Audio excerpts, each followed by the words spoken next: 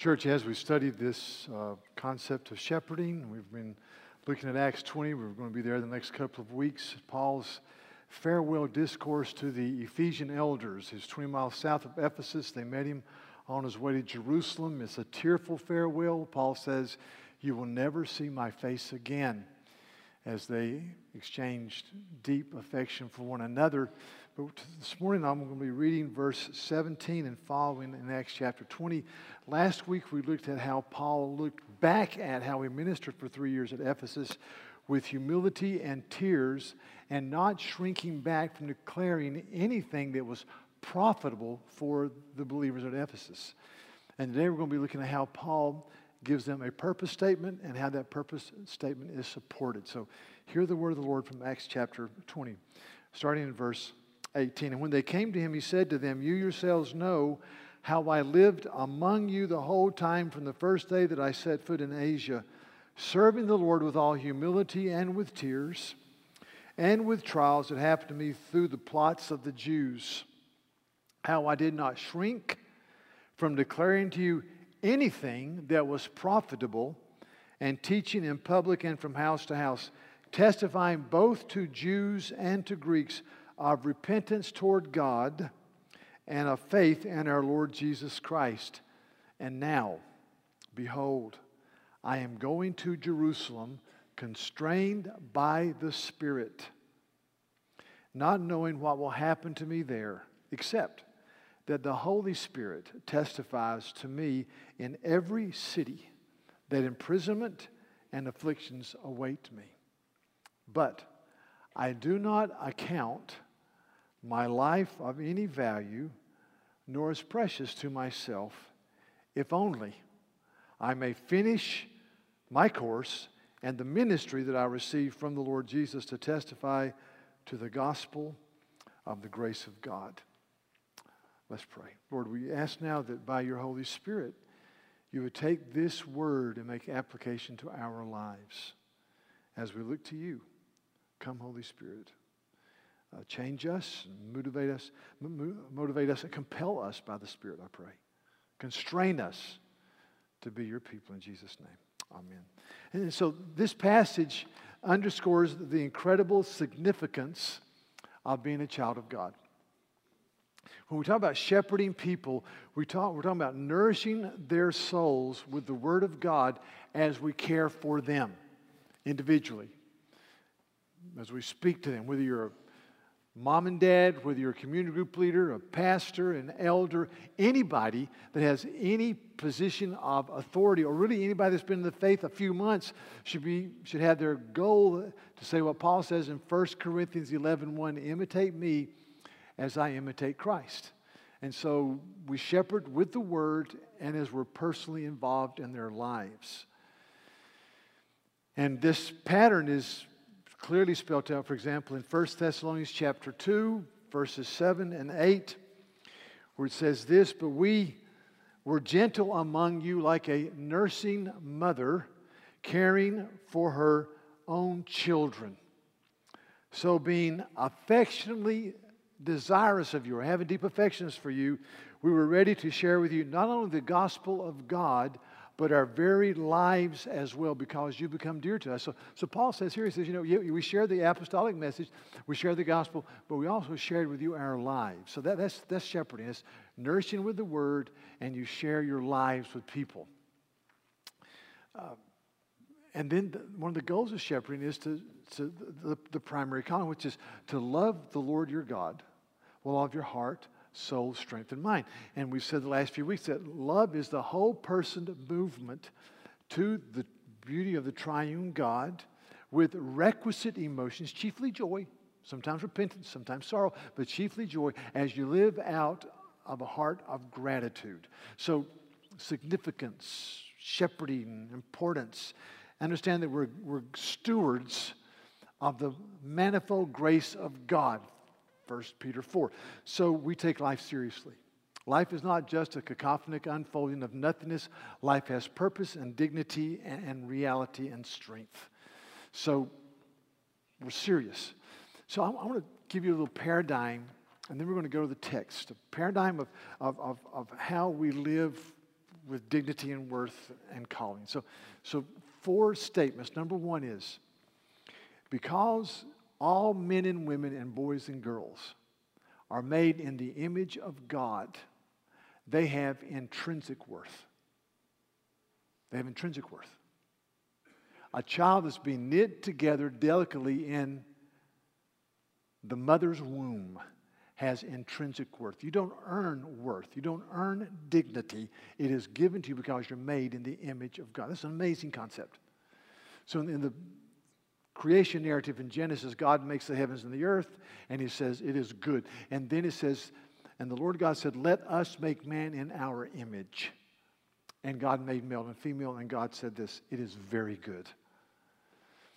You have dignity because you're made in the image of God. And that means that you can think, you can communicate. It means that you understand right and wrong. It means that you can appreciate and embrace beauty and wonder and glory. It means that some of the most hardened, uncaring people toward the gospel can write beautiful sonnets or paint beautiful frescoes because they're made in the image of God.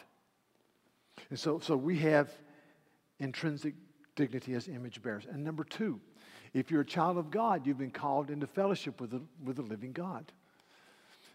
For example, 1 Peter chapter 2 says this, but you are a chosen people, a royal priesthood, a holy nation, a people belonging to God.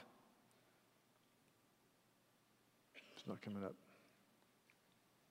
Can you bring it up there? Someone, I want you to see this verse. Okay, well, it's not happening. Take my word for it. 1 Peter chapter 2 says, you're a chosen people, a royal priesthood, a holy nation, a people belonging to God, that you may declare the praises of him who called you out of darkness into his marvelous light. Once you were not a people, now you are the people of God. Once you did not receive mercy, now you have received mercy.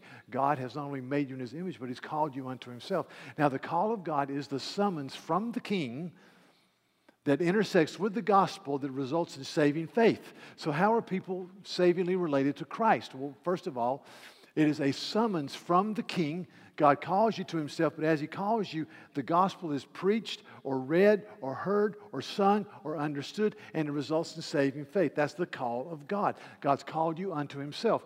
So my prayer this week has been, Lord, there'll be people in church today that may have been in church for a long time, and they kind of sort of get it, but they don't really get it. I pray that this week you would call them as the gospel is preached, and as the gospel is preached, that they would understand that the only hope they have is that in the fullness of time, the eternal God became a man and died on the cross for our sin as our sin bearer. There's only one way to be saved, and that's through the work of Jesus on the cross. And may that be gloriously understood by them this week as the gospel is read or sung or preached, and as you call them, and it will lead to saving faith. That's the way it works. So if you're a child of God, he's called you. The King has summoned you by the gospel of grace, and you have saving faith. It is a glorious thing. And then thirdly, not only are you a person of dignity, you're called, but you're gifted. You're a steward. 1 Peter, again, chapter 4 says this, as each one has received a special gift, employ it as being good stewards of the multicolored grace of God. Every person here has received a gift or gifts from the Lord to be used for the advancement of his kingdom. Every person here is gifted. Dignified, dignity, called, gifted. And then also I go to this verse where Paul says his purpose statement. Acts chapter 20, verse 24, he talks about the course God has given him. He says this, but I do not account my life of any value, nor as precious to myself, if only I may finish my course and the ministry that I received from the Lord to testify to the gospel of the grace of God. So Paul says there's a course. Not only am I called and gifted, there's a course. Every person here has their own individual course to run that God has given them. And you run it as a good steward of the grace of God. Paul uses the same imagery on his deathbed. In 2 Timothy 4, he says, a well-known passage, I fought the good fight. I have finished the race. I have kept the faith. So I finished my race. I'm getting ready to be martyred. It's over.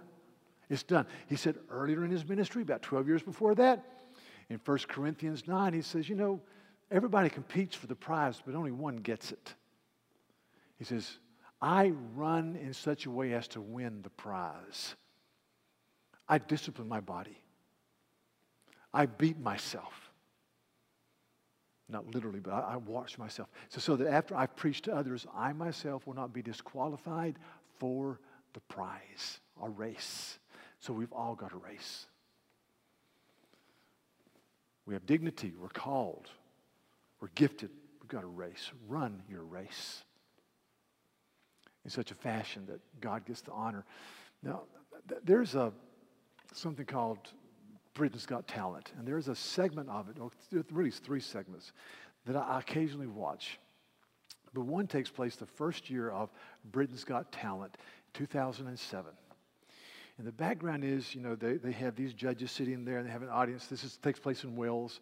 There's about 2,200 people or so.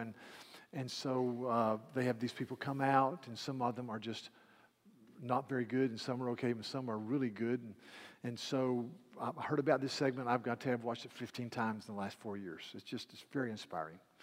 So the judges are sitting there, and this guy comes out, and his name is Paul Potts, Potts.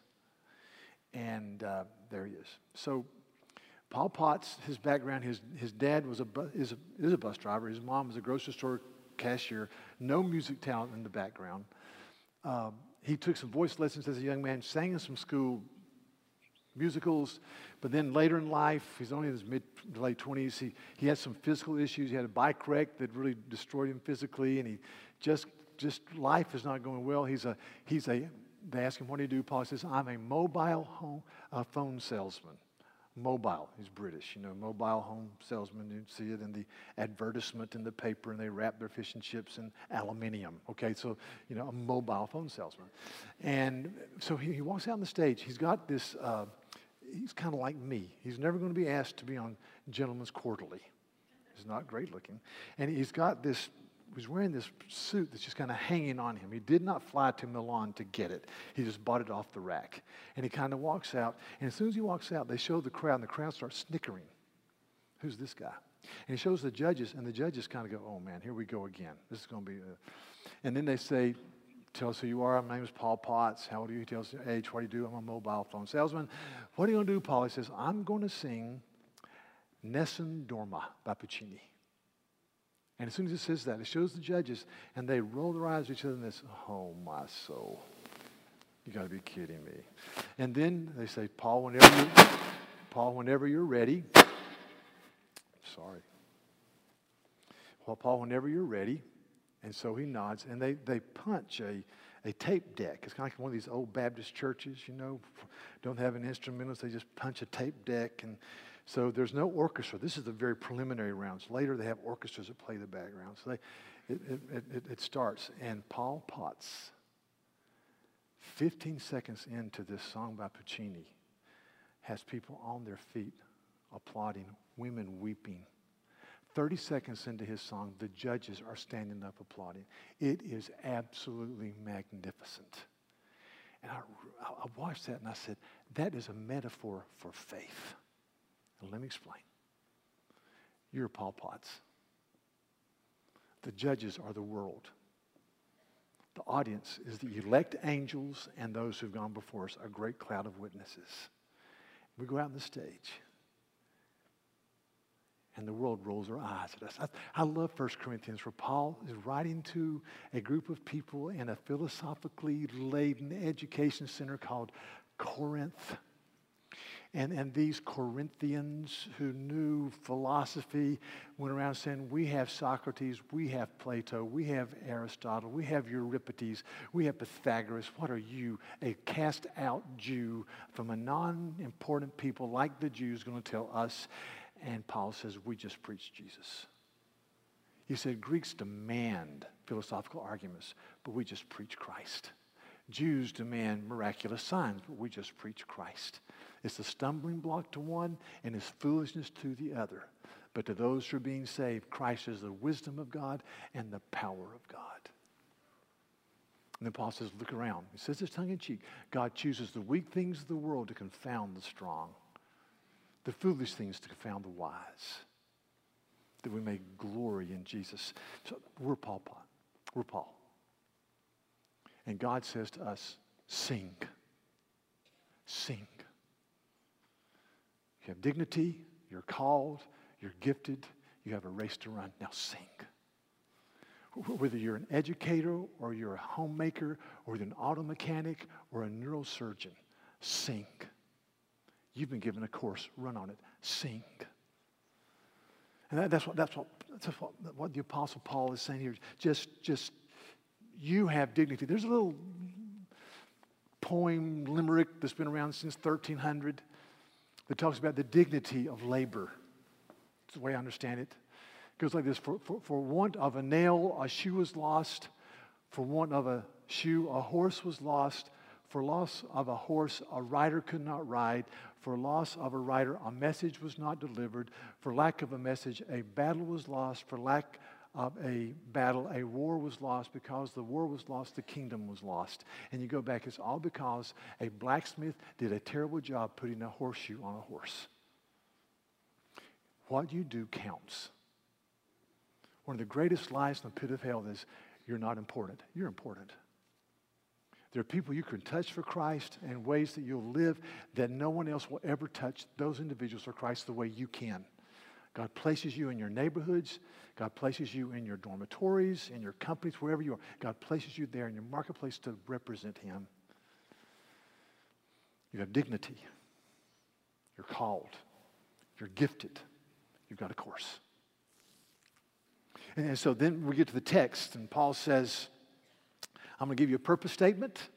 He says, verse 24, my purpose statement, I consider my life worth nothing to me, if only I may finish my course and complete the ministry the Lord God has given me of testifying to the gospel of the grace of God. So Paul says, this is my course, this is where I'm running, this is how I'm living, this is who I am. And the way I look at it is somewhat like having a bridge, and I'm going to give you 3 pylons, like this bridge in France, three pylons that support the purpose statement. He says 3 things, I think, in this text that give support to his purpose statement. Okay. Number 1, he says this: behold, I'm going to Jerusalem constrained or compelled or pushed by the Spirit. The English Standard Version capitalizes Spirit. Can be Paul's Spirit or the Holy Spirit, but it has the same effect. Constrained by the Holy Spirit or the Spirit, not knowing what will happen to me except that the Holy Spirit testifies. So point number 1 is Paul was a man who was compelled or constrained by the Holy Spirit. Pushed by the Holy Spirit. That's pylon number 1. He pushes us. You said, well, how are we compelled or constrained by the Holy Spirit? And here's my answer. We're compelled or constrained by the Holy Spirit as we're men and women who give ourselves to the study of Scripture. Jesus says in John chapter 8, He says, He said to the Jews who believed in Him, if you continue in my word, then you are my disciples indeed, and you shall know the truth, and the truth will set you free. So I ask myself, how are we men and women who are pushed or compelled by the Holy Spirit? And the answer is we stay in Scripture. And so I ask myself, as I've read the Word, even this week, has there been, as I've read Scripture, have I been constrained or compelled to make a life change because of the Word of God? See, the Holy Spirit takes the Word of God and makes it alive and living in my heart, our hearts as we study. Compelled by the Holy Spirit. I was reading Galatians recently. Thinking about the fruit of the Spirit, Galatians 5. We know this passage. Most of us do. The fruit of the Spirit is love, joy, peace, patience, kindness, goodness, faithfulness, gentleness, self-control. I want those. I want love, joy, peace, patience, kindness, goodness, faithfulness, gentleness, self-control. I want those things. And they come by the power of the Spirit as we glory in the goodness of the living God. But then I thought about the catalog of attitudes before that, which is found in verses 19 to 21, that says this: now, The works of the flesh are evident: sexual immorality, impurity, sensuality, idolatry, sorcery, enmity, strife, jealousy, fits of anger, rivalries, dissensions, divisions, envy, drunkenness, orgies, and things like these. And as I meditated on these things, I thought, every one of those sins is the result of me saying, God, you're not as good as you say you are. And I struggle with that. God, you're not as, it's just a fit of anger. What is a fit of anger other than I'm not trusting the fatherly goodness of God to work through this situation? What is a spirit of dissension or jealousy other than I'm going to talk to this guy and kind of convince him that I'm better than that guy so we can have this triangulation of emotions and relationships and I can push this guy to the side and make myself look good? What is that other than saying, God, I don't think you're good enough to really see me through this relational swamp? And so I read this, and being compelled or constrained by the Holy Spirit is a fight or to press or a hunger to see more of the Trinitarian glory of God. I was reviewing a hymn this week by a guy named Bernard of Clairvaux. He died in 1154, a long time ago. He had a hymn. It's just a beautiful hymn that goes like this. Jesus, the very thought of thee with sweetness fills my breast. But sweeter still thy face to see and in thy bosom rest. I thought, wow. I said, Lord, let me taste your goodness. Not just read about it. But let me say with Bernard of old, Jesus, the very thought of thee with sweetness fills my breast, but sweeter still thy face to see. I want to see your face, Lord. I want to know you. I go to Ephesians 1, and Paul's praying for the church at Ephesus. And let me just read it. He says this. He says, I pray that the God of our Lord Jesus Christ, the Father of glory, may give you a spirit of wisdom and revelation in the knowledge of him. That's a present tense. That you'd know him better. Having the eyes of your heart enlightened, that you may know what is the hope of your calling, and what are the riches of the glorious inheritance that is yours in Christ, and what is the immeasurable greatness of his power toward us who believe, according to the working of his great might that he worked in Christ. He says, church, you know Jesus, you're in Jesus, you're grounded in him, but I pray you know him more and more and better and better. And so this being compelled by the Spirit is a fight to see the beauty and the glory and the joy of Christ. It's kind of like the way I explain it. It's kind of like going to a wedding. I love weddings. And I like to go to the wedding celebration afterwards because the food usually is very, very good. And so you go to this wedding, and then you go to the place where the reception is. And the bride and the groom are usually 30 or 45 minutes late because they're taking pictures, and you're standing there. And a lot of times they'll lock the doors to the main hall so the bride and groom could go there simultaneously with you. And so you're standing there making small talk with people you don't really know, you don't really want to know, but you're making small talk. And so as you stand there, if it's a nice wedding, people start walking around with these trays of hors d'oeuvres. And they'll stop in front of me and say, would you like an hors d'oeuvre, sir? Which is the ultimate silly question.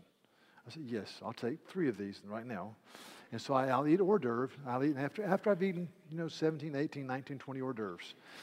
And you start, sometimes at weddings and you eat an hors d'oeuvre and you're like, boom. And you go, that is good. That is good. I never thought shrimp on cream cheese with some marmalade on a cracker would taste good, but that is good. And so if you think to yourself, if the hors d'oeuvres are that good, then you look inside, behind the locked doors are these tables of food. And you think, if the hors d'oeuvres are that good, what will that taste like? And you're thinking, bride and groom, get here fast. Really. So to me, that's kind of like the Christian faith. You taste, but there's more. There's more. And so you say, God, open my eyes to see the beauty of the Trinitarian glory of the Father, Son, and the Holy Spirit. Let me see you. Let me see, obedience is the fight for joy. And let me just give you this little push. I was reading Proverbs this week, so I came across a passage that I've thought about it a good bit, but just thought, yeah, this is, Proverbs 11, 24 and 25 says this. There is one who withholds what is justly due, but it results only in want. And there is another who gives freely, but grows all the richer. The generous man will be prosperous, and he who waters himself will himself be watered. And I thought, God, let me be a generous man as a steward of my time, energy, and talents. Let me be a generous man. Let me understand he who waters others will himself be watered by the living God. If I withhold what's justly due, it's going to result in want. I'm not going to say, but so obedience is the fight for joy in the way I've used my possessions. See, that's why Jesus talked about money more than almost anything else. And so I would just say to you, Christ says, given it shall be given to you. Good measure, pressed down, shaken over into your laps. So when you give to the Lord, He blesses you with His presence, His anointing, sometimes with His financial blessing. It happens. Jesus says it's more blessed to give than to receive. And I just think, I encourage you to understand the grace of stewardship and the importance of tithing. And then make that part of your first fruits commitment as you fight for the joy of obedience. I am fighting for your joy. Paul says, I'm going to stay with you guys in Philippi for your progress and your joy in the faith. I want to fight for your joy and understanding stewardship in your money and your time. If you're, I met two couples this morning. One's getting married Saturday, the other 3 weeks from now. I just thought, if our young couples can get started and understanding that debt and more debt leads to nothing but sadness, and on the other hand, they can understand the biblical concept of stewardship that frees them. They put God to the test. God, will you really water those who care for other people? Will you really bless those who give instead of always receiving? Count me in. So, what I'm saying is, fight for your joy. Fight to see the glory of Christ. That's the first pylon, being constrained or compelled by the Spirit. The second is this. Paul says, I'm constrained by the Holy Spirit, not knowing what will happen to me tomorrow. Constrained by the Holy Spirit, not knowing what will happen to me when I go to Jerusalem. I read that and I thought, here's the second pylon. The second pylon is I can trust the goodness of my Heavenly Father. There's a catechism question, this sermon guide from the Heidelberg Catechism. Question 27, the end of it says this. We believe all things, fruitful and lean years, food and drink, health and sickness, prosperity and poverty, all things, in fact, come to us not by chance, but by His fatherly goodness. Question 28, how does this knowledge of God's creation and providence help us? This is just golden. We can be patient when things go against us, thankful when things go well. And for the future, we can have good confidence that our faithful God and Father, that nothing will separate us from His love and care. As we know God, we can be patient when things go against us, thankful when things go well, but always realize nothing can separate us from the love of God. So I was thinking, one of the greatest, church, listen to me, if you're a Christ follower, one of the greatest benefits of knowing the triune God, Father, Son, and Holy Spirit, is to sing the old spiritual that says, His eye is on the sparrow, and I know He watches over me. I don't want to forfeit the joy of knowing that God, my Father, watches over me, and He cares for me. And so when I get up in the morning, I pray, give me this day my daily bread. When I lay down tonight, I quote the verse from Psalm 121, He gives sweet sleep to His beloved. God, you're in control. And in lean years, that's hard, but boy, it brings comfort. I just thought about things on the horizon or things that we're living through that take away our joy. I thought about, I read this week, I saw these college students, they're down in the gym now, but I saw all these college students, and I read this week that marijuana usage on our college campus is higher than tobacco usage. So if you have a freshman college, take heart. Really think about that. It's amazing to me. Or I thought about the tumultuous stock market and how China seems to be sliding into the abyss, and how's that going to impact us? And then how about the Eurozone and the default of maybe Greece and Spain and Ireland and Portugal? How's that going to impact us? And it seems to not portend good things for us in many ways. Then I thought about Russia and how Russia's being ruled by a guy who really is a thug. And he's got thugs around him, and they want to start taking parts of Europe back. How are we going to respond to that? How about these dear refugees streaming into Europe? I asked the staff, I said, what do we do about that? Breaks my heart. Or how about Iran having nuclear weapons? Do you want the Ayatollahs to have nuclear weapons? I go on and on and on. And then really one thing that really keeps me up, will Deshaun Watson be healthy all year at Clemson University? That really keeps me awake at night. But all these things, when they hit me, I say, I pray and I say, but Father, you have them. You have aging parents. Father, you have them. You'll give me the grace to respond when I have to respond. And I just don't want to cash in my birthright. I want to hear the words of Jesus who says, seek first the kingdom of God. People who don't know God run after clothing and material things, and they're worried about them all the time. Your Father in heaven knows you need them. Seek first the kingdom. Don't worry about tomorrow. Tomorrow's got plenty of worries of its own. You just look to God. Matthew 6, what a great passage. So the second pile-on for Paul was that he doesn't know what's going to happen to him tomorrow, but he knows the God who holds his fate. The third pile-on, very quickly, is that, this is going to be kind of strange, but afflictions await us. He says that I only know this, that the Holy Spirit tells me that every place I go, imprisonment and afflictions await me. Paul says hard times are coming. So it's interesting. I've something called the Fellowship of Christian Athletes magazine every month. It's a good magazine. It always highlights coaches or athletes who know Christ, and it's well done. At the back of the magazine, there's 2 pages of 8 different people, usually high school, college athletes, how they're serving the Lord, where they live, what they're doing, who the formative people have been in their lives, how they came to know Christ. And it says their favorite verse, their life verse.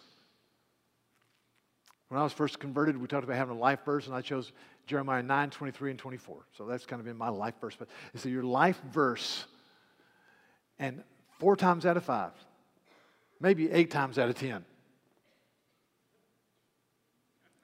Thank you. I was going, come on, you can do this. Maybe 16 times out of 20. Anyway, so 4 times out of 5, the life verse is, that's it. You got it. Philippians 4:13. It's a great verse. It's in the Bible. I can do all things through Christ who strengthens me.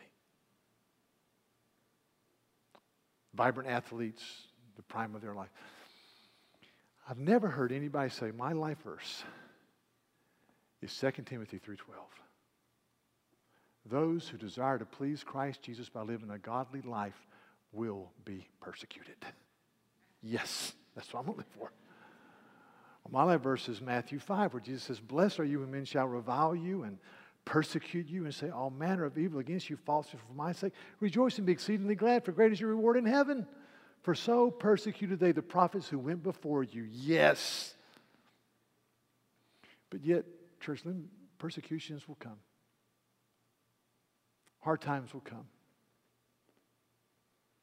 People say, how you doing? I usually respond, battles and blessings. That's life. Battles and blessings. But heaven awaits. Do not have eternity amnesia. There is an endless joy coming where the banquet of this life that you say, please don't let this great meal end, will never end. The warm embrace of a friend that you say, I don't want to lose this friendship, will never end. There'll be endless, glorious ecstasy in the presence of the living God. And that's what Paul could say. A supporting pylon of my life is that afflictions are awaiting me. There's a man named Emile Coué or something like that. He's a French psychiatrist established in his thought pattern something called the Positive Affirmation, Self-Affirmation School in 1892. He was in Paris, and there's been a lot of spin-offs. But he said something that his devotees are now saying through the years, and that is this: you get up in the morning and you say to yourself, in every day and in every way, I'm getting better and better. I saw a little video clip of a guy he says, I'm 84, and he's written several books on this issue, and he says, I get up and I say to myself, every day and in every way I'm getting better and better, and throughout the day he says, better and better, better and better, better and better. He says, it changes your life. What a bunch of hooey. We'll say, come on. And on this video, he says, I'm 84. He says, I'm getting better and better. I don't necessarily exercise at all, but I feel great physically. I don't eat the foods maybe I should eat, but I feel good physically. I'm getting better and better. I thought, really? I thought about, well, the Apostle Paul says in 1 Corinthians 4, the outward man is perishing, but the inner man is being renewed day by day. Let's do this better and better test. Let me find a 27-year-old guy that does CrossFit 5 days a week and eats a paleo diet and has 3% body fat. And let's put him in some swimwear next to you. Let's see who's better and better. You got a 55-year head start on being better and better with him. I mean, give me a break. Come on. Or Romans 7, Paul says, the good things I want to do, I do not always do. That is my experience. Some days I'm like this, some days I'm like that, some days I'm like this. But you know what? God is faithful. At the end of the day, God is faithful. It's not me, it's God. So if you get up in the morning saying, I'm getting better and better, just memorize some good verses. Don't do this auto-suggestion hypnosis therapy. God is glorious. We have dignity. We've been called into fellowship with the Father and the Son and the Holy Spirit. You've been given a gift or gifts to use to His glory. And He says, here's your course. Run on it. Here's your sheet of music. Sing. Sing like Paul Potts. Sing. And let the angels and the cloud of witnesses rejoice as the world is confounded by a man or a woman who lives for the glory of God. That's the way you walk as a shepherd. That's the way you care for people. Let's pray. Lord, we thank you for today. We thank you for this incredibly emotive farewell address from Paul to the elders at Ephesus. We thank you that he served them for 3 years with humility and tears, and he didn't shrink from proclaiming the truth. And as he looks to the future, he says he wants to finish strong, and that which helps him finish strong involves understanding and glorying the fact that he's compelled by the Holy Spirit. Understanding, glorying the fact that heaven awaits. Understanding that afflictions are there, but afflictions or cancer are not the last word. The last word is the glory of the cross.